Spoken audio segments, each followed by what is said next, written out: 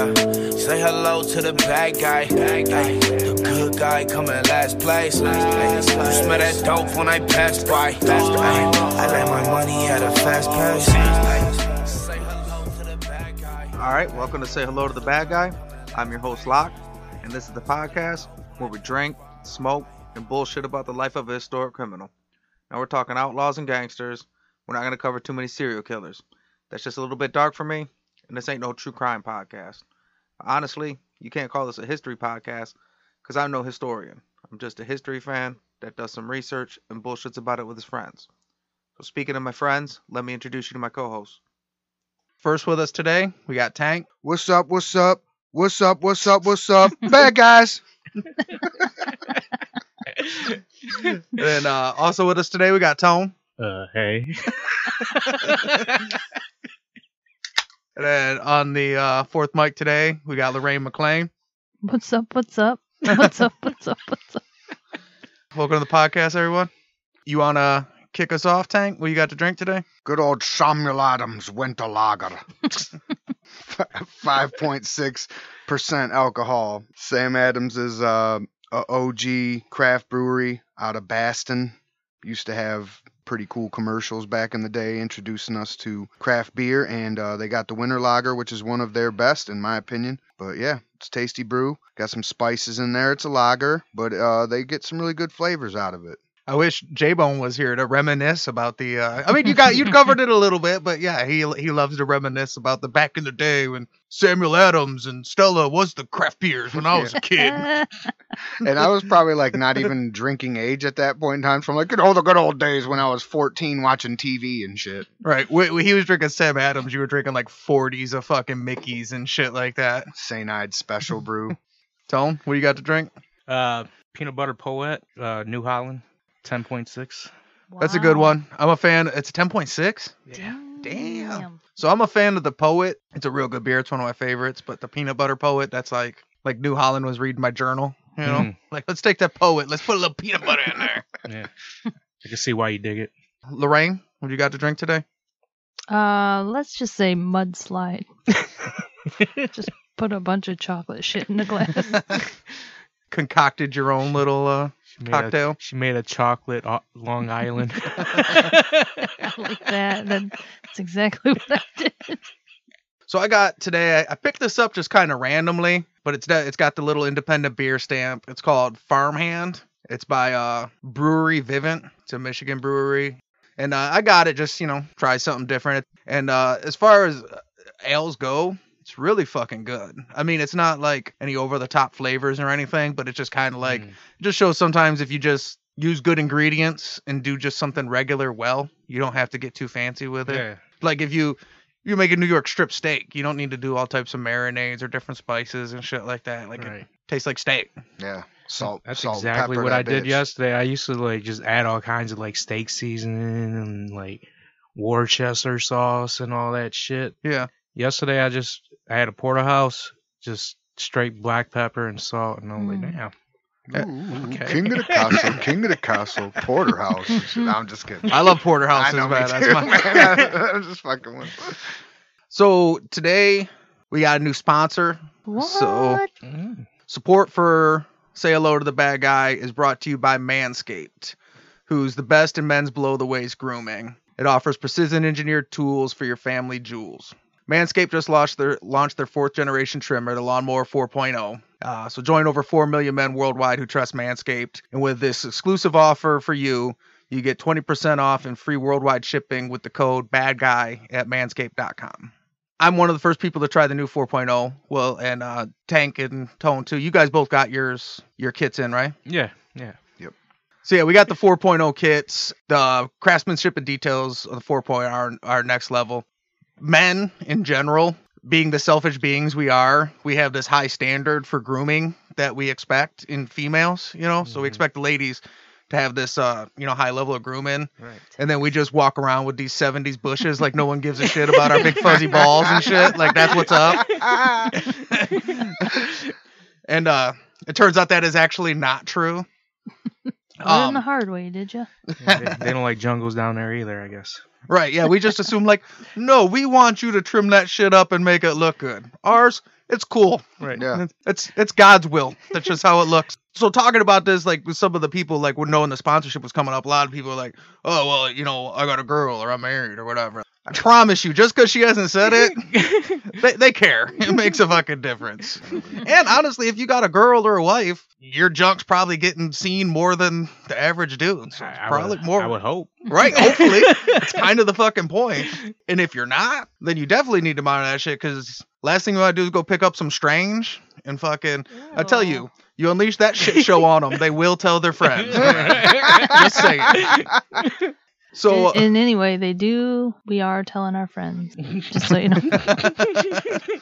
yeah, so if you don't call Manscaped and use the promo code Bad Guy, just know the first time you go meet her and her friends, they're thinking, hey, what's up, Jungle Balls? Manscaped's engineered the ultimate groin and body trimmer by focusing on intelligent functionality and incredibly comfortable grooming experience. The upgraded trimmer includes a multi-function on and off switch that can engage a travel lock. It's got a 400K LED spotlight that you can turn on and off, and it allows you to customize your trim through additional guard lengths. Man, that light. I swear to God, when I first got it, I was like, Turn it off. why the fuck do I need a light on a fucking shaver? And then I used it, and I'm like, oh. Oh, because I never saw that before. that 4000K LED light. That's what I was missing this whole time. Yeah. Manscaped said, fuck that where the sun don't shine shit. We're going to reinvent that shit. We're going to take care of that for you. And look, they have other products too. They got the Weed Whacker, which is a face trimmer. They got different types of, cleansing stuff. They got shirts. They got everything. So go check it out. Anything for the ladies? Yeah. Balls. Shaved For all the ladies, clean balls. All the clean balls you could ask for. Yeah. They smell a lot better now. Oh yeah. This is my favorite point, so I'm going to be very specific on this one. Men, if you've been shaving with the same nut trimmer on your face, you've been doing it wrong. You don't want what's on your balls on your face. What's messed up is oh shit, I didn't realize we had to mention that. We better be specific. Yeah. You're going to your face with a hairy ass radio. Better not. It's like Clerks. You never go ass to mouth. Yeah, you do. You never go balls to face. Yeah. But if you do want to, you can clean the thing. Right? Yes. Well, because it is waterproof and it comes with a little brush and stuff. So yeah. So it's time to get your own ball, hair, and body trimmer with Manscaped to make me time the best time. And enhance your confidence with some nice smooth boys. Get 20% off plus free shipping with the code BADGUY at manscaped.com. Your balls will thank you. You guys get 20% off and free shipping with the code BADGUY at manscaped.com. That's 20% off with free shipping at manscaped.com and use BADGUY as the code. Unlock your confidence and always use the right tools for the job with Manscaped. And before we get started, I got to make sure we take the time to thank 6'4 Sueno for letting us use his music in the intro. We want to thank Cancer for letting us use his music in the mid-roll. You can follow them both on Instagram. It's 6'4 Sueno. That's F-O-E. And Cancer the God. The E is a 3. And then you can follow us at Bad Guy Podcast on both TikTok and Instagram. And then the Bad Guy Pod on Twitter. Bad Guy Podcast on Facebook. And if you're having a hard time finding any of them, you can go to the website, badguypodcast.com, and get all the info from there. So we'll go ahead and get started. And the bad guy we're covering today is Joseph Michael Valachi. This ain't negotiation time. This is Scarface, final scene, fucking bazookas under each arm. Say hello to my little friend. So we got Joseph Michael Valachi, a.k.a. Joe Cargo, a.k.a. Joe Cago. He's from Chicago, carrying some cargo. He's a transporter. He is Jason Statham. Now I'm going to picture him the whole time. Great. There you go. So Joe Valachi was born September 22nd, 1903 in Harlem, New York. East Harlem, actually, which is Italian Harlem, to immigrant parents from Campania, Italy. His parents had 17 children. What the what? Joe was one of 6 that survived. Damn. Oh, wait, only 6? Yeah. Damn. That poor woman, man. Like, leave her alone, dude. The fuck off of her. You know? It's a vagina, not a clown car. So I don't know if this contributes to the why only 6 survived, but his father was a violent alcoholic, which at a young age led to Joe spending more and more time running the streets. As a teenager, he began his criminal career with a gang called the Minutemen because they specialized in small-time smash and grab robberies and disappearing within minutes. Valachi was their getaway driver, and his ability to consistently get his crew safely away from the scene of the crime made him like a rising star in the criminal underworld. It's funny because you did say the transporter earlier, so I guess he really was little teenage Jason. Well, he's a teenager, so I guess he was more baby driver, probably. He got arrested for the first time in 1921, did a little bit of time for grand larceny, and then in 1923 he was arrested leaving a failed robbery. He pled guilty to attempted burglary and was sentenced to 18 months in Sing Sing prison. Sing Sing, it's still a shithole prison in New York that you don't want to be in. In the early 1900s, it was even more of a shithole prison because it was more of a dungeon. So it's still there? Yeah, we're still sending people there. Sing Sing is where Old Sparky, the original electric chair. So since then, the term Old Sparky has been adopted for a bunch of different electrical chairs, where they used it in the Green Mile. But the original one was in Sing Sing. So he gets sentenced to 18 months. And in prison, he meets a man named Alessandro Valero. And Alessandro Valero introduces him to the American Mafia. And Joe Valachi, always having a shitty dad, not much of a family life, was like, yeah, a crime family for Italians? I fucking want in. That's like a promotion for him. So that's when Valachi decided he wants to become a made man. Okay. So he gets an early release from prison after 9 months, and he goes back to his old crew to find out they replaced him with a new driver. He reaches out to some of his prison connections. They hook him up with some people, and he begins working as an associate of the Lucchese family. He starts running with them, and eventually he ends up working as a driver for a member of the Maranzano family. So they're like, well, he does have a good skill set. He's a pretty good driver. Someone's got to need a driver. So he gets him a gig, and he's just a low-level gangster. Then in 1930, he became a made man during the height of the Castellamarese Wars. So what is he, like 30? Like 28 or something. Yeah, he'd be 27. What are they pouring down the drain? That's beer. Those sons of bitches. So it was a war on all fronts because at that time, all the gangs were kind of like different little warlord tribes, and not just different gangs, but you also had the Irish fighting the Italians and the Jews fighting, other people. So New York was like the gangster Wild West at that time. And then on top of it, you had the Fed and the agents who were also trying to bust everybody. So he gets made into the Maranzano family. He ends up moving his way up from a driver to he becomes a bodyguard for Salvatore Maranzano, who's the head of one of the biggest families in New York. The Castellamarese War ends in 1931 when Lucky Luciano strategically arranged for the deaths of Joe the Boss Masseria and Salvatore Maranzano. Oh. There's different options here.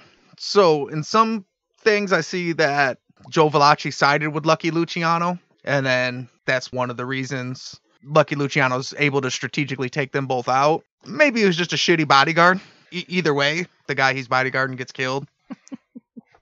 You had one job. The fuck?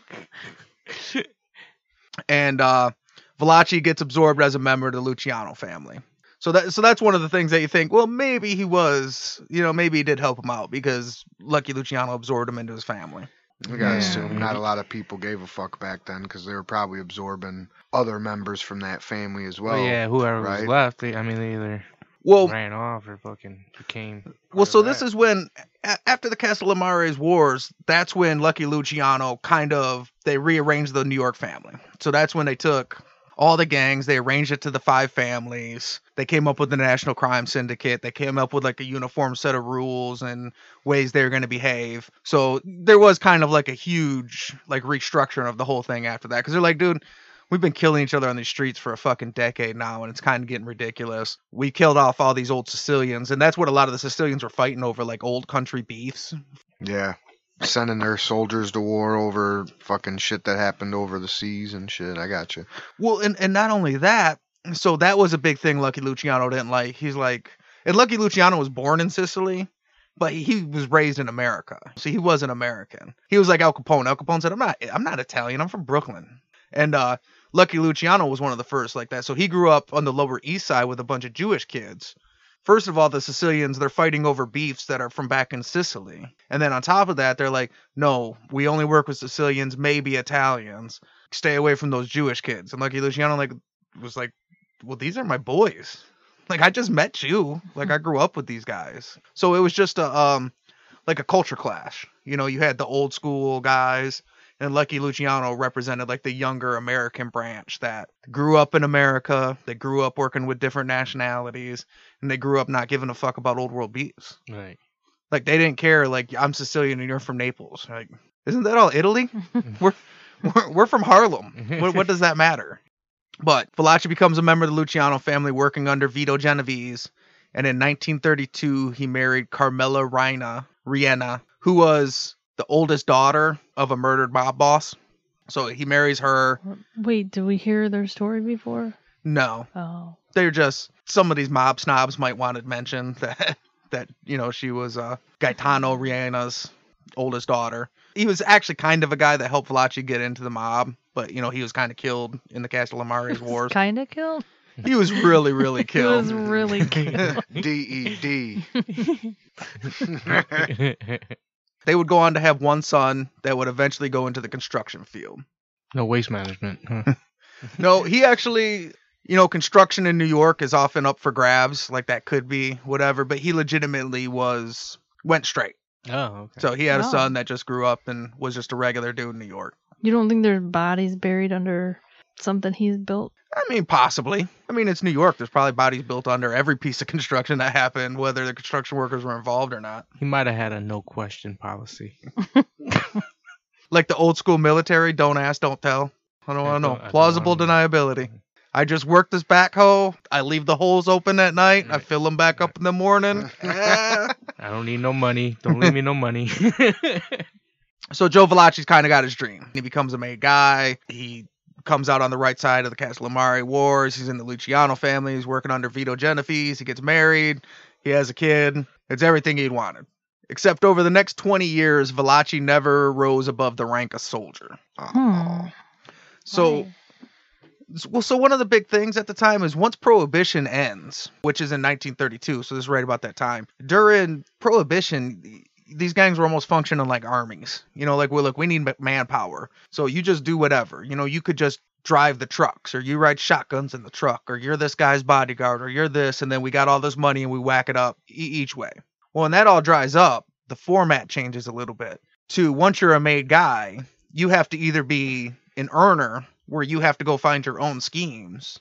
You know, it's a pyramid scheme. You go out and come up with schemes where you bring in money, and then part of everything you earn goes uphill.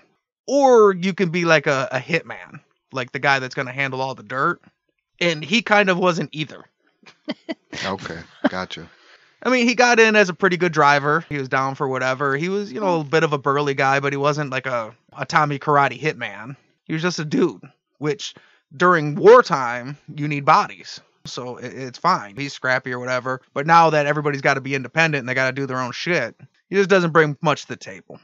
He did end up involved in a couple of hits. September 20th, 1952, a guy named Eugenio Giannani was found shot to death. Now, this guy was a close friend of Valachi's that was found out to be snitching. Ooh, that never ends well. And Valachi volunteered to handle this hit for no charge. It's personal. A lot of people think that Valachi might have even been informing also and volunteered to kill him before anybody else could find out. But you haven't killed anybody in like fucking 12 years. Yep, no problem. It's Ready okay, to I go. got it. In 1953, he was also involved in the murder of a mobster named Stephen Francais, who was strangled to death on the order of Vito Genovese. And all in all, it seemed like he would be linked to about 4 different murders. I don't know how many of them were like murders. Like some of them, he would just arrange it, or he put the crew to, you know what I mean, put the thing together. He just wasn't a cold-blooded killer. I just want to throw those in there because he did do some dirt. You can't be in the mob as a soldier for fucking 30 years without ever having doing anything. But around this time, it turns out he's got a reputation for being unintelligent and barely literate. I heard him described as both two-faced and bitter. Oh, damn. Yeah, that was like the fucking 4 horsemen of you're going to be a soldier your whole life right there. You know what I mean? Thanks a lot, alcoholic pops. Right? Fuck. Like, I mean, thanks for setting me up for some future pops. Fucking illiterate. Like, I'm fucking impatient. I'm bitter. Like, that sounds like the straight up traits of a shitty alcoholic, straight handed down to Mr. Cargo. Well, and Mr. Cargo. if you're going to be a terrible dad, at least be so bad that you turn him into a badass also. Just like Joe Valachi, he's not much of either. Like, I'm a terrible alcoholic, violent dad, but I'm not so bad that I turned him into a good gangster either. I'm just shitty at all of this. Well, Shitty I at mean, life. the one good thing he did was he turned his kid straight, supposedly. So, I mean, he was so bad being bad, but he was fucking bad being good at turning his kid into somebody who didn't want to follow in his footsteps. So, I guess at least one takeaway from it. But thanks again, alcoholic grandpa, for fucking up pops. But at least you hooked me up. So over these years, right, he comes in under Vito Genovese, and then he starts watching all these guys that he was in the Castellamari's War. So, Lucky Luciano, Vito Genovese, like all these guys, there's 5 families, and these guys become capos and underbosses, lieutenants, and they're just he's watching them all move up. And he's still a soldier. And then he gets to a point where eventually guys below him start to skip him over too. Uh-oh. Damn. So It's like fucking, what's this oh, god damn it. What's that movie? Falling Down. It's like Falling Down Mob Edition and shit. He's fucking he's ready to fucking flip out at the defense board and fucking. It's like working at McDonald's forever and being a cook for 30 years. So I don't know how well you hit that on the head. So Joe Valachi is kind of a big name, like in the in the mob circle. I don't know that that's ever been said, but now that it has, this could definitely be like Falling Down Mob Edition. Yeah. Like just some dude that just can't seem to get anything fucking going. Yeah, I mean, it's like fucking spitting, and like, not spitting image, I haven't seen the picture of him yet, but I think I might know who I'm picking for my actor already. So yeah, now it's even worse. Now guys below him are skipping over him. And then one of the dudes came up under Valachi. Valachi like mentored him. He was his protege. Then he skips over him and becomes Valachi's boss. And he's kind of not even a fan either. He's like, yeah, this guy kind of sucks though. And all right. He ends up leaving Valachi with like 3 jukeboxes as his, like, that's what he has to earn off of. Ah. Not even a cigarette machine, huh? Jukebox. So eventually he starts moving towards drugs, selling drugs to pay the bills. This is in the 50s. Drugs wasn't quite the business that it was now. And a lot of families didn't even want people going into drugs. Okay. No, they were doing drugs in their family. So he wasn't doing anything against his family, but it was just kind of looked down on. And he didn't really go into it because he's like, oh, this is big money. He went into it because he's a criminal. He had nothing else. So he's like, well, I can get into, I'll get into this. I need to make some money. I'll get into drugs. And I know this will surprise you guys, but he wasn't really good at the drug business. So he was basically like a low-level middleman. So a lot of the mobsters were like on the import-export end, bringing it over from Italy over here. And then you had some other guys that had like these big-time distribution chains, and he wasn't either. He got him his own pocket money and fucking just did the best he could for his game, I guess. Is that what you're saying? Like he didn't have it. Like, I mean, I know you said they didn't really necessarily, but his family was doing it, but it wasn't like the jukeboxes where somebody said, here you go, man, here's fucking 12 kilos of this and 10 pounds of that. And yeah, it was much more pick up a deal whenever you can. And just low level shit, just like he always did. Just didn't make a ton of money. In 1957, Vito Genovese ends up taking over for Luciano as the boss of the family. And so now he switches over to the family, and he's working for Vito. Now Vito's the boss of the family, and he's still a soldier in a crew. God, can you imagine those meetups, like, every now and then when they see each other? Like, hey, man! He's, like, telling the other underlings, like, I used to be his right-hand man. They're like, yeah, fuck off, fucking weirdo. At one point, I seen something that said he was, like, the third highest-ranking sergeant in his crew. Well, okay, well, so you got a capo. I mean, how many people's in a crew? Like 12? So that's not too good. He's really struggling through this crime life, man. This crime life thing is just not for Joe. He's not good at it. Like The Office and shit with Dwight. The assistant to the assistant. Like, no. Right. Yeah, what was he gonna say? I'm the assistant manager. Like, no, you're the manager's assistant. Yeah. That was it. The manager's assistant. Very different. Big Tuna just fucking getting them, spinning them around. Fucking Dwight hating it. As tends to happen, being this petty middleman, he starts getting himself caught up, selling the drugs a couple times, gets popped a couple times. And then in 1959, Valachi ends up getting convicted of selling heroin and sentenced to 15 years in the Atlanta Federal Penitentiary. So it's Atlanta USP is it's a maximum security federal prison. He was busted by the Federal Narcotics Bureau. It's like the big time. And he's not, so he doesn't have money for a bunch of high-powered lawyers and shit. And he just gets rolled and sent to the pen. I imagine so. He probably got fucking chewed up and spit out through the court system. Because like you said, he's illiterate. He's fucking impatient. He's probably yelling at the judges and lawyers and shit. Fucking blaming them for his problems. And on top of it, this poor guy's fucking in his, mid-50s, early 50s, going in the clink for a fucking long-ass bid. Damn. Yeah, this is this is fucking not Breaking Bad. This is Falling Down. This is Falling Bad. This is Falling Down, but just in the mafia for sure, you know. Damn. Yeah, so he'd be 56 years old, and he's got a record going back to the 20s and shit. Like, yeah, he's screwed. And then, so he gets sent to Atlanta USP. Now, later that same year, Vito Genovese ends up getting popped on a separate, unrelated drug charge, and he gets convicted. And a lot of people thought a lot of the testimony seemed fairly iffy, or they thought the case was kind of iffy. Like, he got busted off of one witness, where it didn't, like, the testimony of one witness that kind of didn't match up, and they're like, how the fuck did this happen? This doesn't even make sense. Like, it's the boss of the whole family, and he's getting popped on a drug charge. He had just became the boss, and he gets convicted, and he also gets sent to do his time at Atlanta USP. Uh-oh. I'm thinking I'm seeing where this is going. So, Valachi's known Vito most of his life. The problem is, most of his life, he'd kind of gotten by Vito Genovese's, like, good graces. Like, as long as Vito was looking out for him or kind of handing him some table scraps or whatever, he was always good to go. Give him them fucking jukeboxes and let him keep them. This motherfucker's been here for 30 years, okay? He's the sergeant's assistant. So Valachi is like, oh, hey, well, this will be cool. But they get in prison and they live very different lives. So Vito Genovese goes to prison, and he has prisoners, like, he has people that would do his work for him, people that are taking care of all his stuff, you know. He's got fucking groupies in prison and shit. That's awesome. I mean, I guess he's the boss. And Joe Valachi don't. So Joe Valachi just has to work. His prison life sucks, but he's like, well, fuck, you know, here's my guy Vito. And Vito don't give a fuck about Joe Valachi. And Vito's kind of a psychopath. He's a real dick. You know, we probably could cover him one day, but, you know, he's just a bad dude in general. And now he's the boss, and he's pissed because he's in prison. But he's also a little paranoid, you know, and he's sitting there and he sees this fucking goof around all the time. And at some point he says, you know, this motherfucker's in on drug charges too, right around the same time. And Vito Genovese decided that it was probably Joe Valachi that snitched on him.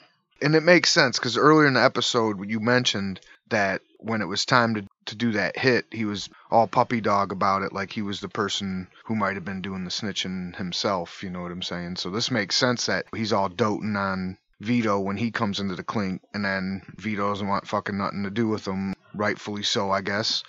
But that's what I thought when I said earlier, I see where this is going, is that I thought too that maybe this guy snitched.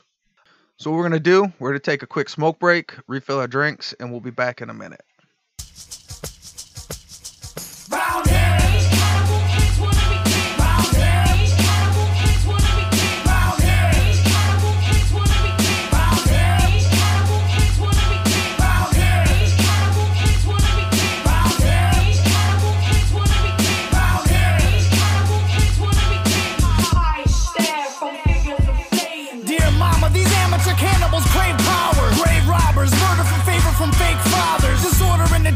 Shackles to break out of. They cower solo but mob them and they crowd us. Spilling in the street with heat like hot lava. Pop bottles, molotovs tossed and rocks follow. Ominous disciples like vipers, they strike quickly. Come at me like an army, I'm tearing you down with me. Spit like a baron, rulers of bread like Kaiser. Roll with the goal and get beaten like outsiders. These amateur animals swing in the wrong jungle. Climbing the wrong vines mean these lions will snuff you. Concrete wilderness building our own structures. Writing our own order, appointing our own judges. with throat punches.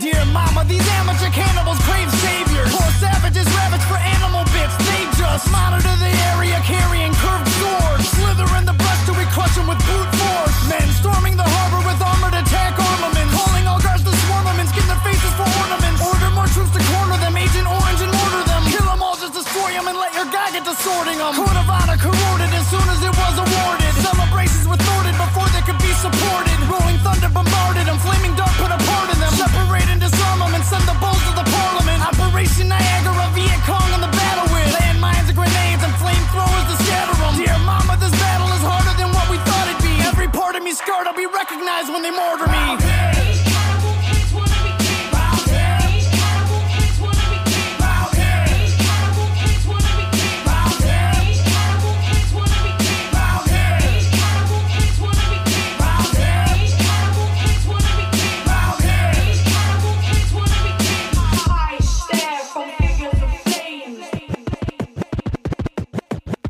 It's almost time to run, put on your army helmets now. You're running toward the sun with all your guns' defenses down.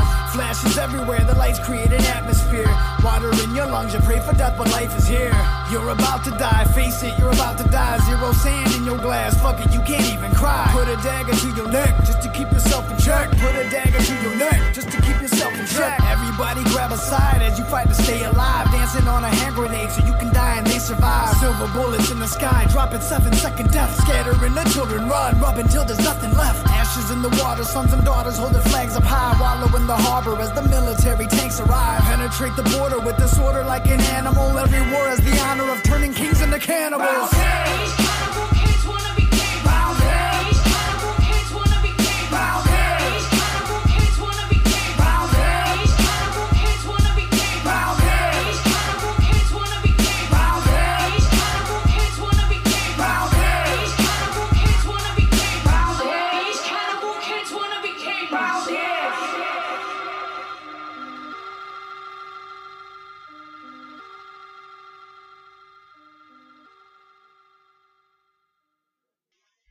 All right, we're back. So when we left off, Valachi was stuck in Atlanta USP with Vito Genovese, who now believed that Joe Valachi had snitched on him and he was the reason that he was doing time on a drug charge. Dirty little rat. In 1962, Vito Genovese comes up to Joe Valachi and kisses him on the cheek. Uh-oh. Nice knowing you. Yeah, right. Joe Valachi said this is the kiss of death and meant he was marked for death. So on June 22nd, 1962, Valachi's on the yard. He notices a Genovese associate that they used for contracts over by the gym equipment just staring at him. And he's like, oh, fuck. Well, that's not how people usually act in prison and shit. So he starts looking around and shit, and he finds a pipe over near construction equipment, and Oh, really? yeah. Falling down. Falling down and shit. So he grabs his pipe, and the guy starts walking over towards him. And Valachi just starts smashing him in the head with the pipe and just beats the shit out of him and beats him to death in the Whoa. yard. What did you say about my snow globe? Come here. What if he's bad at reading people and that's Right. what that guy's- The guy was looking at his form or something. Right. Damn. Hey, what What is a that lucky pipe. That's like a video game. Like you're fucking walking through the corridor and it's all dark and shit, and then there's like a weapon on the side, and you're like, fuck, I needed that. I was about to fight this boss and shit. Fucking boss fight coming up. Beep, beep, beep, beep, beep, beep, beep. Like fucking he picks up the fucking pipe, and it's like perfect fucking timing. I Right. needed to smash your face in. So yeah, it turned out it was the wrong dude, and the guy had no gang affiliations at all. Stop. It was a whole wrong guy. Yeah, Oh, man. yeah, just some dude. Just some guy looking at Paranoia him like, is a Wasn't even coming over to motherfucker. talk to him and shit. He was just walking that way. Vito, why'd you fucking kiss me, man? The fuck, Vito? Yeah, now he's no one looks paranoid. right now. Everybody's getting smashed. The kiss of confusion. CO, smash. Now he's a convicted felon that was doing 15 years on a drug charge with a murder. And he gets charged with murder, and he's facing the death sentence. He should fight that in court. Like, why was there a pipe in the prison yard? That's entrapment, right? Right. Am I not supposed to beat the dude with the pipe? And I mean, if anything, he was dead anyways, in my opinion, after that, because after that, like, you freak out and beat the fuck out of somebody with a pipe after Vito kissed you. Like, now Vito's like, psh, dead ringer, this motherfucker ratted me out. So now he's facing the death sentence, and he's fearing his life from Vito Genovese. And he reaches out and says that he will agree to talk to the FBI in exchange for government protection. I didn't talk before, guys, but now I'm definitely ready to talk. Like, if they think I talk, well, then I might as well just talk. Damn. So at this time, Bobby Kennedy was the attorney general. JFK got not elected in 60. He made his brother Bobby Kennedy the attorney general, and he's like a notorious mob buster. Like, he was big on trying to take out organized crime. So when he finds out they got this guy that's an actual mafia member that's willing to talk to the FBI, he's like, dude, this is our big opportunity. We got to jump on this. So they pull Valachi out of his cell in the middle of the night and move him to Westchester, New York, under an assumed alias in solitary confinement. But he didn't say anything yet, right? Well, no. Well, so when he sits down with the FBI, or he sits down with the federal government, they kind of outsmarted him. Like, I know that's a shocker. Yeah. But it turned out the FBI had more information than they knew. Like, the FBI had a policy then. They could surveil and stuff like that, but they couldn't use any of it to prosecute. Like, it couldn't count as evidence. I remember hearing about something like that. Yeah, it was kind of like they had some free range to get some stuff, so they could do, like, some bugging, or, and then they would do a bunch of surveillance. So they had a bunch of information. They just didn't know what the fuck any of it meant. There's just 1,000 Italian guys, and there's some Jewish guys, and there's a bunch of words. So they had an idea, so it's not like they knew nothing. And they get them in there, and they had the one term that they knew, but they didn't know what it meant. But they sit them down, and they're trying to get him to flip, and he's thinking about it. He's like, look, if I get found guilty, I get the death sentence, and you guys will kill me. But even if you don't, if I go back to prison, then Vito's going to kill me. So I don't have a whole lot of shit I can do here. You know what I mean? There's not a ton of options. So he's meeting with them, and what they do is they say, he's giving them bullshit information, or he's just kind of a dick. And they're like, look, you just talk, because we know all about La Cosa Nostra. Or he said, we know all about Cosa Nostra. And he's like, oh, well, since you guys already know, like, yeah, well, this. And he starts giving them all kinds of information.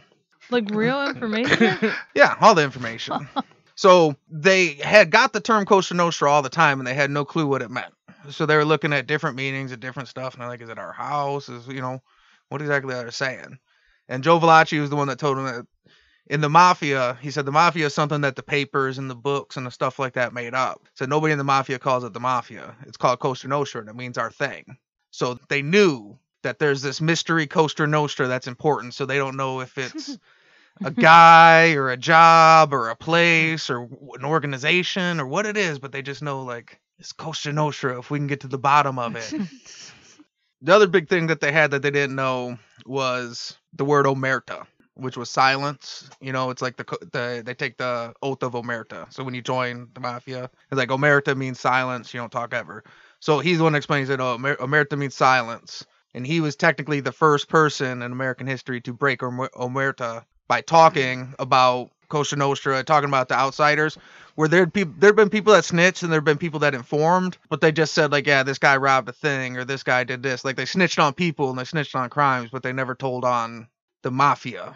And you know what? I mean, I know this is kind of breaking bro code in terms of Cosa Nostra's eyes, but it's kind of their own fault, man. They had a couple chances. Like, they made them. They let them dangle. Yep. They let him dangle. Well, yeah, they let him dangle, and they dangled the fucking carrot in front of him for 30 fucking years. He was the assistant's assistant and shit. And then fucking... then they had the chance to just whack the fucker. I mean, like, even his protege, or not even maybe protege, but the guy he was tasked with bringing up didn't think much of him. Genovese apparently thought he was a fucking mosquito on his fucking side, or whatever you want to say. So I guess what I'm saying is, like, they had the chance to whack the dude. They had the chance to make him something. I mean, break him off a little piece. Give him something to be fucking, I guess, satisfied with, so he ain't trying to fucking run drugs and fucking steal everybody's jukebox money and shit. It's like they had some chances, so I can't really even, I mean, like, don't get me wrong, it's dirty to snitch on your coworkers or whatnot. Your Coworkers, coworker. your comrades, your brothers in arms. But I mean, it's kind of their own fault. I mean, if he was a boss, he would have been whacked by now. Yeah, definitely. I mean, sometimes you got to take care of these guys. That's part of what it's supposed to be as an organization too, right? If he's stumbling or he's got problems, maybe he's a little slow. You took advantage of it when you needed bodyguards during a war. He was good enough, right? Yeah. Maybe he did a really good job covering up his frustration, but I mean, I figured if you brought it up, that it was probably a known fact that he was like frustrated about getting passed over. So I guess like the indicators were there, you know. I mean, if they had like human resources and shit, they could have got this shit fixed. You would have just taken him to some therapy so he could work on his issues. If that don't work, then you put him down. HR would have did a competitive employment study to find out what the other mob families were paying their technicians. They sent their monthly or yearly survey monkey shit out. So it turned out the FBI had shitloads of information. They just didn't know what none of it meant. All right. And Joe Valachi function, I heard it referred to as a Rosetta Stone. So he was like the mafia Rosetta Stone. So once you had him, all of a sudden he was like, oh yeah, this is, he was able to explain everything. So Bobby Kennedy hears this and he's like, fuck yeah, mob busting. So Joe was the very first Urban Dictionary. Yeah. A lot of people call him the first rat because he's not the first one to rat, right, but he was the first. He's the rat. Right, the big one. He wrote Mobs for Dummies. And on top of it, it was like accidental too. It wasn't really a dry snitch, but it was almost kind of like a reverse Jedi fucking snitch. You know what I mean? Like they fucking Jedi. Yeah, we know all about this shit. Yeah. He was like, oh yeah. So you guys know what a Costa Nostra is, huh? So part of this that's crazy though, because now once everybody gets word that he's talking and they transfer him out of the prison, Vito Genovese puts $100,000 hit out on Joe Valachi, in which back in the day that used to work real smooth. $100,000, it don't matter if you're in prison. Like some guard will do that. Fuck, you might get an FBI guy to do it for $100,000. Right, that's big money.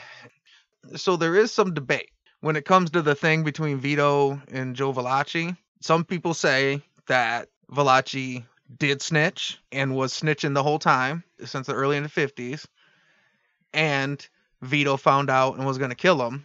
Some people say that Valachi wasn't snitching and Vito didn't know anything and he was just paranoid as fuck and just fucked up. Because like how he says he got the kiss of death. If you look up at the mafia, the kiss of death, you'll find one example of it, and it's this. Okay. Oh. Well, because I wanted to check that. Like I do a lot of mob stuff and I've always heard it, but when you do research, it always comes back to this. And I did it. Now there's like other stuff that goes back to like Spain or old like mythological stuff, you know what I mean? But as far as like practical use of mobsters doing that, there's very little. So maybe he was snitching the whole time, and you know what I mean? And Vito knew it. Vito might not have Vito might have just not liked him, and Joe Valachi was paranoid and freaked the fuck out. And that's interesting that you said that, because being the Rosetta Stone that he was for the FBI, and then like he just comes out of left field with this, because we were like, you called it the kiss of death, and he knew that he was fucking in Vito's eyes he was as good as mincemeat from then. And I know that's not what you said, but I mean, yeah, but he just made that shit up. Like this is the only reference of it. Like he knows all of this shit about the fucking mafia, and this one he just pulled up out of his own delusions one day. He was like, the kiss of death, I read that somewhere. I mean, I didn't read that somewhere. I heard about that somewhere. Fuck, I'm fucked. So, but anyways, it's like, what the fuck, man? Like you're this fucking mob dictionary ready to stool on your boys at the FBI. Which, is their fault, like I said earlier, but then you fucking make up the kiss of death thing? Like, what the fuck, dude? Because most of this is told through Joe's eyes, or? At the time, it was all told through Joe's eyes. Now, later down the line, one breaks the dam. After this, once other people start snitching and then you start getting all kinds of more information, everything starts to become a little bit clearer. Mm-hmm. And now when it comes to this kind of stuff, history and the mafia, there's no for sure. Like historians and fans or whatever, these people will argue that have committed their whole life to this research, and they'll argue over the details. So who really knows? But yeah, maybe he was snitching. He might not have been. Trying to kill him. he might have just been this crazy old dude. I mean, judging from the guy that he beat to death with a pipe, that, he was just paranoid. I feel Yeah. like he was Yeah. just paranoid. That makes sense.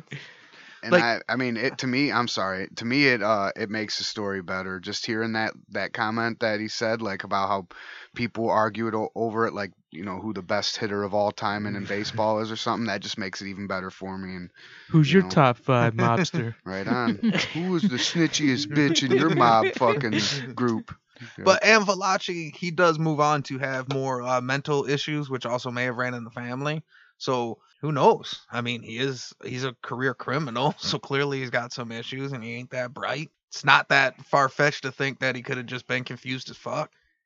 So he just starts telling them everything, and he starts putting all this stuff together. So they're like, "Fuck yeah!"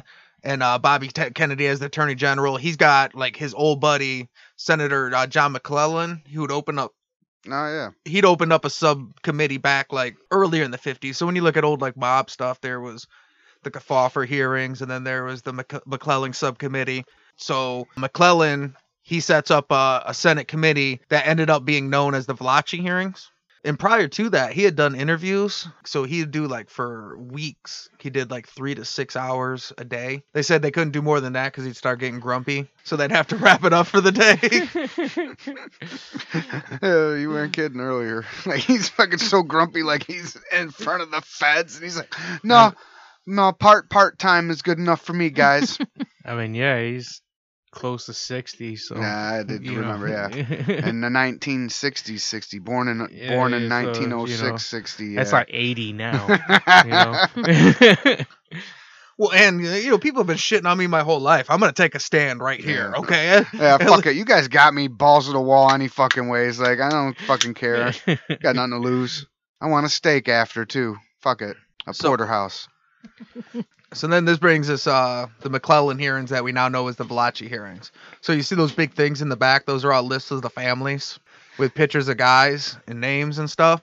In this thing, Valachi explained to the government the origin of the Italian Mafia, the initiation rituals, the organizational structures, the titles of the positions. He gave them the names of the 5 New York crime families and the bosses. And then he informed on other families nationwide. Wow. So, I mean, he was not a bright dude, but he broke it down for them pretty good, huh?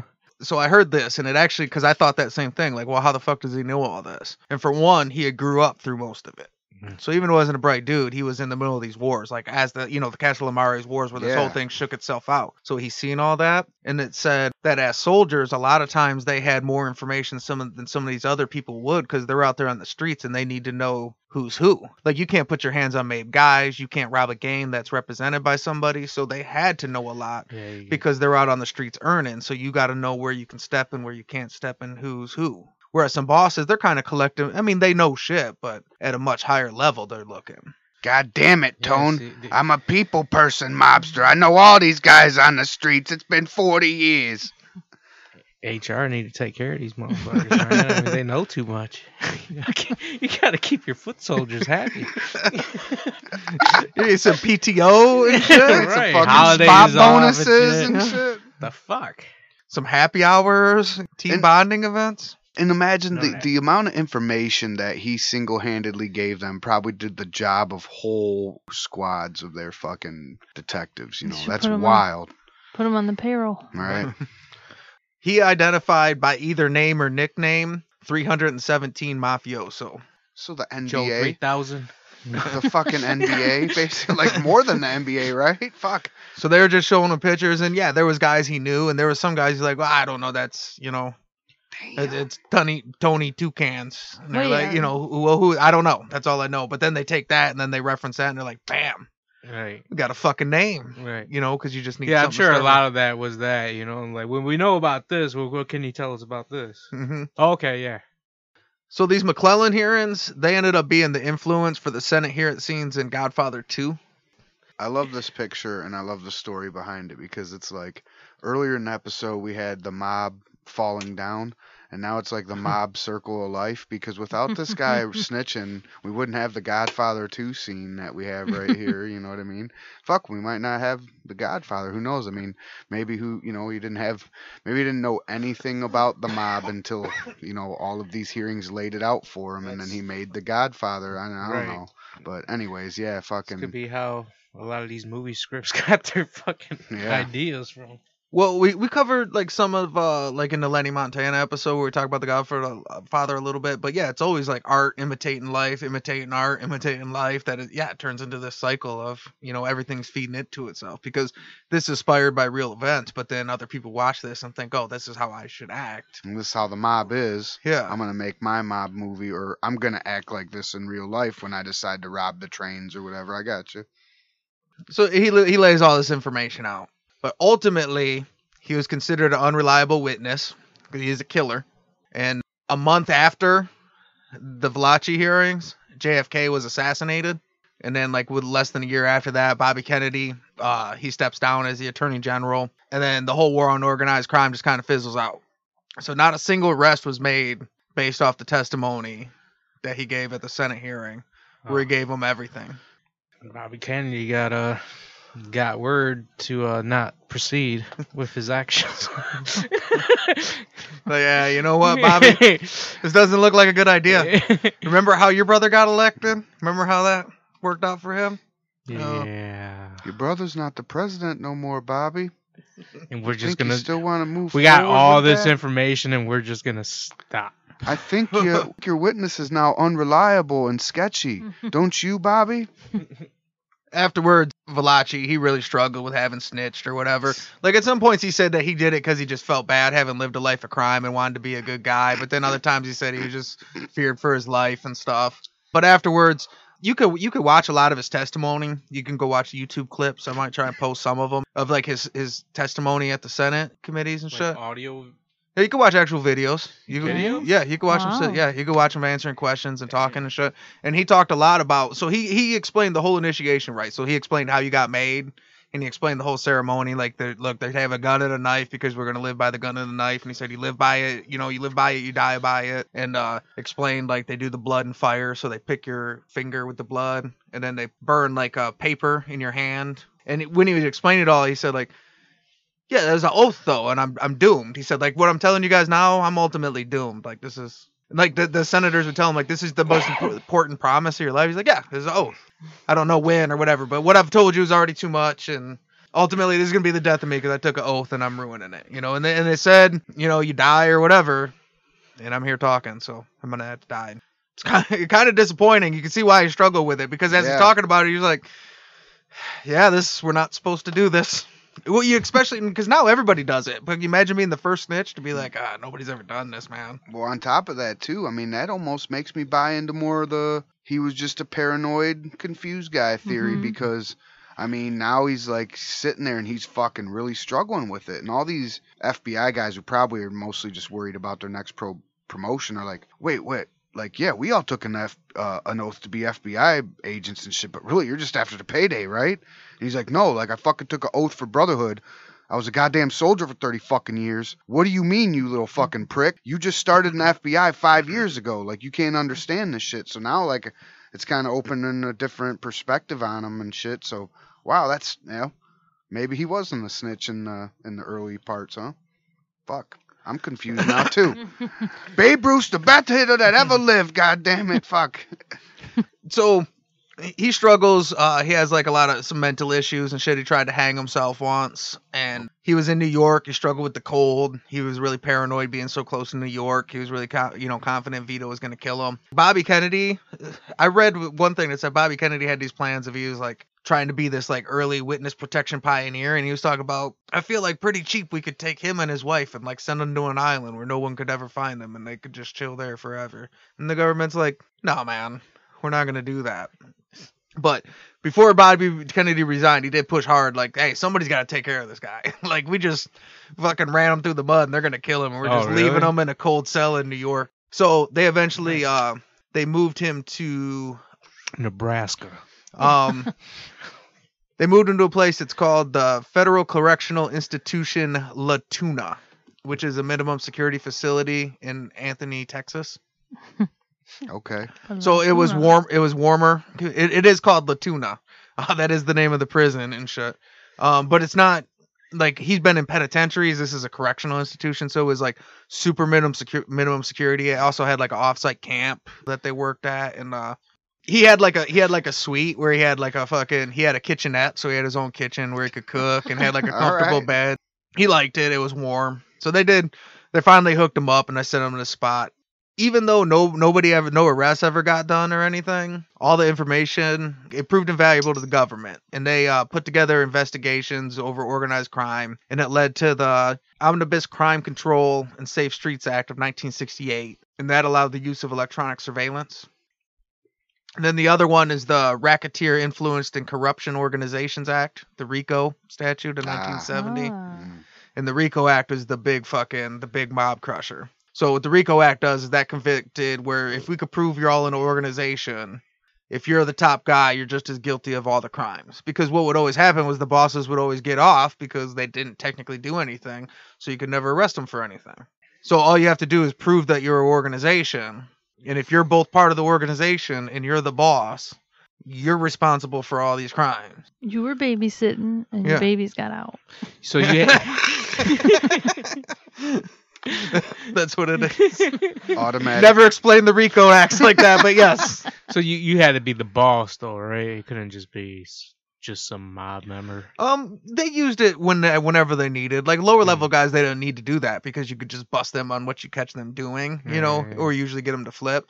But yeah, it was usually to bust the higher guys the guys that don't get their hands dirty, right? That like, are doing physically. stuff, but you can't prove it. But you can prove that. Well, he talks to this guy, and this guy talks to this guy, and this guy for sure killed him. Yeah, they should have called it the DEFCON law. They're like, all right, bro, you're automatically DEFCON 1 because you were the boss. Don't give a shit what your underlings were doing, bro. You should have had them in check. Yeah. DEFCON 1, motherfucker. In 1964, Valachi wrote his manuscript. It turned into 1,180 rambling, barely legible pages called The Real Thing. The real thing. He just wrote a bunch of shit down. Ain't nothing like the real. And the Department of Justice encouraged it. They were like, no, we need, we got this guy. We're going to push it. Like, we're going to, well, they said this is going to encourage like a new generation of snitches. We need to show the world that snitching's what's up. Let's write this book. I want to be the real thing. Yeah. So this dummy writes this terrible book, right? And then they're like, this don't even make any sense and shit. So they brought in a writer named Peter Moss. I'm sorry. So one day I was It's almost kind of mean because we established he can barely read. Right. So we're going to tell him to write a story. Look, we sent you to a warm prison, all right? Sit down and fucking write. 500 pages? No, give us 1,180, goddammit. Barely legible? We don't give a shit. We'll figure somebody out to decipher those hieroglyphics, man. Fucking write that shit down. So Peter Moss gets it, and he's like, yeah, I can't write a book out of this. And so what they did was they agreed to, he could get the manuscript, and he could get an interview with Valachi, and then he can get like the transcript of the testimony. And they're like, look, take all that shit together and write a book. So Peter Moss took all of it. It's not Joe Valachi's story. It's Joe Valachi's story versus a bunch of other shit and like kind of funneled into one story. But it turned into a book called the Valachi Papers. And then a bunch of Italian organizations like were really pushing against its release because they were saying like it was legit. No, they were saying it was like defamation. Defamation. Well, one of them was the Italian Anti-Defamation League, which was started by Joe Colombo, who's the boss of the Colombo family. Remember he brought that. Yeah, we've covered that on the cast before, I think, right? Yeah, they were like, yeah, you can't release a book about the mafia. That's fucking stereotypical, and that's just discriminating against. It's defamation against Italians and shit. And they're like, they successful a little bit? Oh yeah, they're super successful. All right, yeah. Like they got shit busted like that. That's a spicy meatball. Oh, okay. What?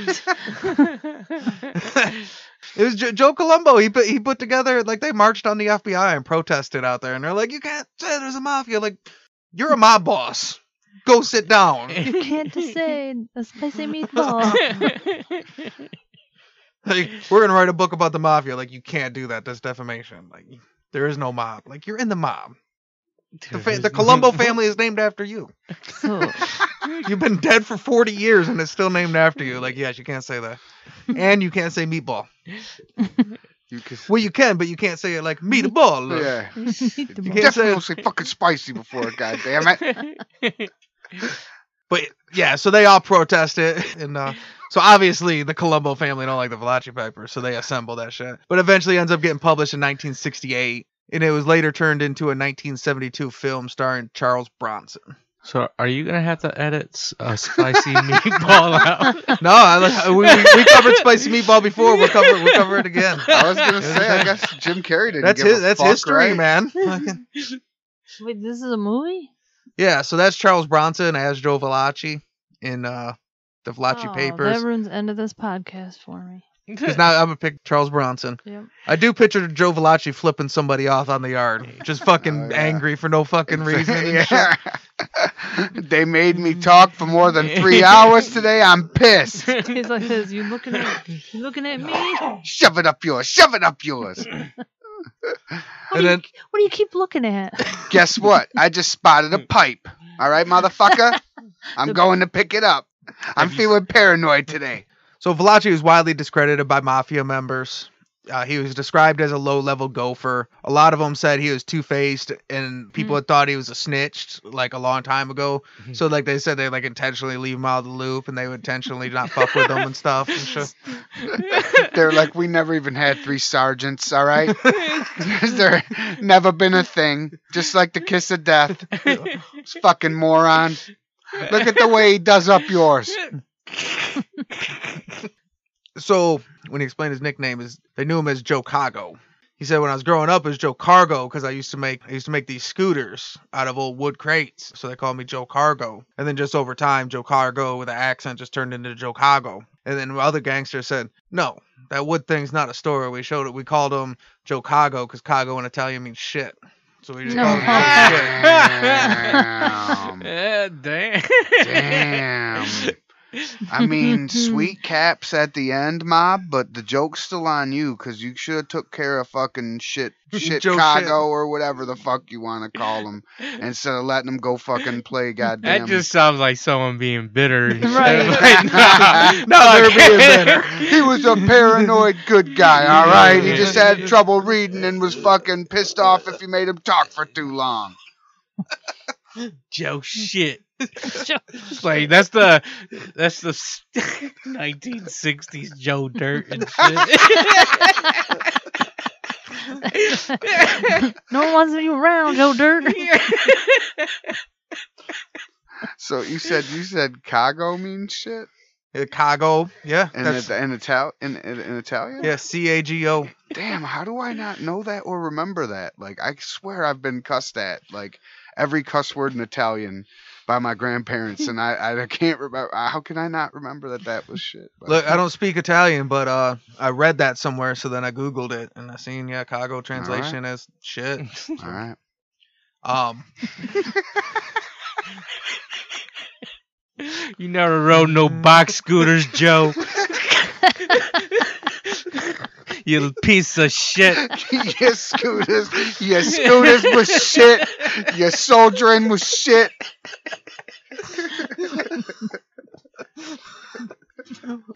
April 3rd, 1971, Valachi died of a heart attack at the Federal Correctional Institution, Latuna. At 68 years old.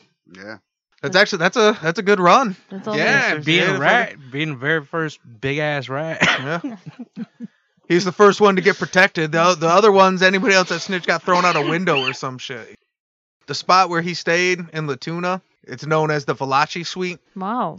And there's been other high profile, like another mobster, Jimmy Fratiano, like their high profile witnesses that are still in prison, but they're trying to take care of. That's like okay, you know how we covered the Silverstein spot? Is like Silverstein is the worst place in Florence Supermax. But this is like the mobster's suite. Right. So the worst place you could go, if you're the worst of the worst, you end up at the Silverstein Suite in floor at Supermax's basement. Nice. Like the basement of the basement with its own little shower and fucking outside space and everything. And then if you're the ultimate other side, you go to the Valachi suite in Latuna, Texas at the fucking Is that where minimum security work camp and shit. Where the only guns are to keep the bad mobsters out. So that's the story of Joe Valachi. So say good night to the bad guy. Go on. The last time you're gonna see a bad guy like this again, let me tell you. Wait, that's it? He's dead. He's dead. He died. He's Heart attack dead. got We him. made fun of him a lot. How's his son? What's his son up He's a to? pile of shit, apparently. Oh, yeah. He's still doing Construction. construction to this day. Wait, is his son alive? He's got to be. I know. No, it gotta be. It ain't gotta Gotta be. be. He gotta be. He was born in the 30s and shit. He's gotta be. 1932 and shit. 90-year-old motherfucker. Out on the construction site and shit. He's gotta be. So now you guys haven't seen a picture, and obviously we've seen Charles Bronson played him before. No one else could play. I mean, Charles Bronson sure plays grumpy, right? Oh And yeah. I could see him doing mob fucking falling down all day long. Oh yeah. Who's falling down? Michael Douglas. Yep. Right? Yeah, Michael Douglas. So I think Mark Wahlberg from that one movie with Will Ferrell where they were cops. What is it? Oh, the other guys? The other other guys. guys.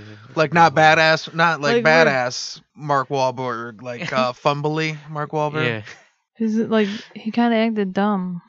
Yeah. Mark Wahlberg is good at acting dumb. What? He's a great actor, dude. Nah, Mark Wahlberg. Hey, either way, it's acting's acting, I'm getting Whatever. Know what role you play. Little Mark. I'm going with Will Sasso. Will Sasso. I mean, I know he's not Italian looking. Yeah. I know kinda he's good. not Italian looking, but I just picture him as somebody like playing this role. Like, I don't know. You going Will Sasso? I'm going with Norm Macdonald. All right. I like both of them. All right. Norm Macdonald definitely a grumpy, bitter, skipped over. I can see. So here's the pictures of Joe Valachi. Oh, Big pussy. Vincent Pastore. man, if you gave Patton Oswalt kind of looking face and the one on the right, Oh, yeah. I can see the King of Queens guy that we were talking about at the beginning. Kevin James. Yeah, Kevin James could do him. He got that Michael Douglas haircut though. Yeah. He does got the falling down Yeah. fucking high top. And I was gonna pick Michael Douglas, but I mean we brought him up. The movie got Yeah. brought up and shit, so I didn't. But yeah, anyway. The guy that played sorry. This is gonna be good. Sopranos, the fucking wore the brown suits all the time. Silvio. Silvio. Yeah. And Well, that that's a first wig one- though, so we could put that wig on Yeah. anybody. John Goodman. John Goodman, especially new John Goodman, skinny John Goodman with that long droopy face. Yep. It looks like Just him. from these pictures, but Yeah. So now we got to do the DEFCON scale. So the standard DEFCON scale is 5 to 1, 5 being the lowest, 1 being the highest. On the Bad Guy podcast, there's no good guys. So 5 would be Lee Murray, who's your drug dealing, kidnapping, bank robber. And 1 would be the Purple Gang, who's got multiple gang wars, multiple massacres, and they're killing people on the streets. So on a scale of Lee Murray to the Purple Gang, where would you rate Joe Valachi? I think I got him at like a 3. Who did he kill? Got a handful So of he guys. killed that guy in the yard, for sure. With the pipe. Yeah. In In the schoolyard. conservatory. there was And- four. There was 4 that you mentioned, right? But you said Yeah. some of them were ones that he may have just set up. I don't got him at a 3. I got him at a 4. I mean, the good old boy, like, aw shucks. You know, unfortunately, my father never set me up for a good life kind of side of him. Wants me to put him at a 5, but I think he's a 30-year soldier. I think that gets him a 4. I would have said He bashed a I don't dude's know. head in with a fucking pipe, and he didn't even fucking know. At almost 60 years old. it's the Yeah, wrong Yeah, and he guy. did it Fucking quick, no. like that automatically means you can't be a 5, right? The second you smash a head in Yeah. with a pipe, you automatically slide up 1, I think. That's what I'm rolling with. I don't know if I want to say 3. Well, you don't have to. Yeah, you You don't can have say to. whatever you want. Free. To I do feel like what you 3, like... want. What do you say? I Where you don't got know. mad at, Locke? I'm really enjoying that drink. It's really good. It's clinky and shit. I don't even care. I'll hate it when I'm editing it. but Man, man, she was it's so good. describing it earlier. That I was like, chocolate "There's out no Long way Island. that can't taste good." One, because like It's every all drink- chocolate liquor, though. She gave it to me and I just threw it over there like, bah, whatever. You should And have then I put just- some whipped cream in there. I almost did. Hey, simpatico. I will go with a 4 because we can't go for a 3 because we'll put too many respected gangsters at 3, and he's a low level guy, and on top of that, he's a snitch. Like, I mean, I don't know. I hate to say that, oh, being a stone cold gangster is not like cool or whatever, but you could at least have some level of respect for the commitment to at least what you do, you know? And I feel like, so you're a bad guy because you're a lifelong criminal and you're smashing people's heads in with a pipe, but you're kind of not even loyal to that. You spelled it out for him. Yeah, you know, you're the guy that ruined that. And after that, like, that opened up the floodgate. Mobsters started writing books left and right. Joe Bonanno wrote a book. He's like one of the original fucking 5 bosses and shit. He doesn't look like somebody who. I mean, I know that's fucking all perception and dumb stereotypes and shit, but he looks like somebody who's well spoken. So at one point, one of the other senators, like, he was explaining how it was nationwide and they had like a, you know, the national commission. He was talking about like all the different cities and he could identify some people from different cities. And at one point, like, a senator from Omaha, like from Nebraska or whatever, asked him if there's like mafia presence in Omaha. And he was talking to his lawyers and stuff. And they're all like, damn, you know, what the fuck is going on? And it turned out he was just asking his lawyer what Omaha was. Is that a steak company? What's that? I've just been informed there is an Omaha. and I like to say hi to the people in Omaha. I regret to inform you that I know of no Omaha connections. Hey, we got listeners in Omaha, and we love you guys. Just know, Joseph Valachi didn't even know there's a place. Yeah. So. Which makes this story even better to me. Like, it's just every fucking... Like, this was an important story to hear if you like stories about mafia, in my opinion. And I consider myself an average to above average mafia fan when it comes to wanting to learn more about the, you know, I guess, side actors of the mafia scene and shit. And this is an important one, in my opinion, just because of the groundbreaking, you know, groundwork that he laid for the feds and shit to know what the mafia really was and stuff. So everything, you just keep on coming up with stuff that makes this story more interesting for me, and that was another one. I don't know if I said, but we're going with the DEFCON 4. They're moving in. I say we go to DEFCON 4. All right, this is Say Hello to the Bad Guy. Thanks for coming, and thanks for listening.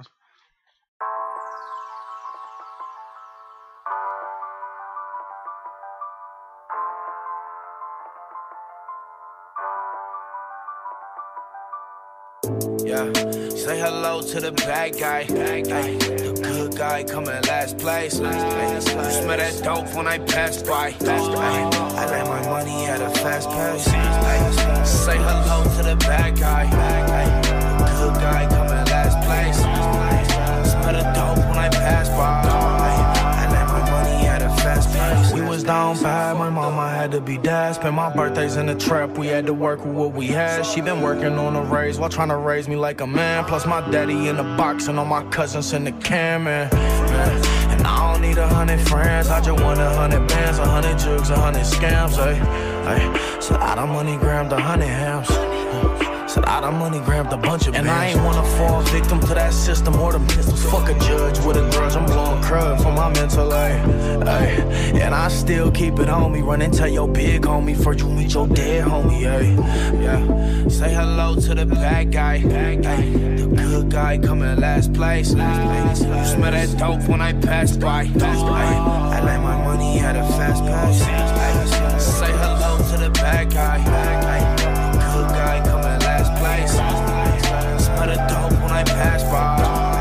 I let my money at a fast pace. I just did the dash in a fast lane. Let my money at a fast pace. Look like a drag race. Got your re-up in my ashtray. I'm in my bag. Hey, good girl, bad face. Slim waist and her ass fake. Ay, and she in love with the bad guy. Ay, but bad bitches never act right. Ay, she act up into that bag fly. Get her turn around in one night.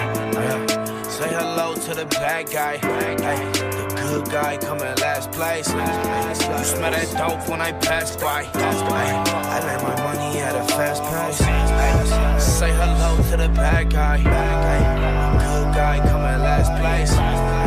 Smell the dope when I pass by. I let my money at a fast pace.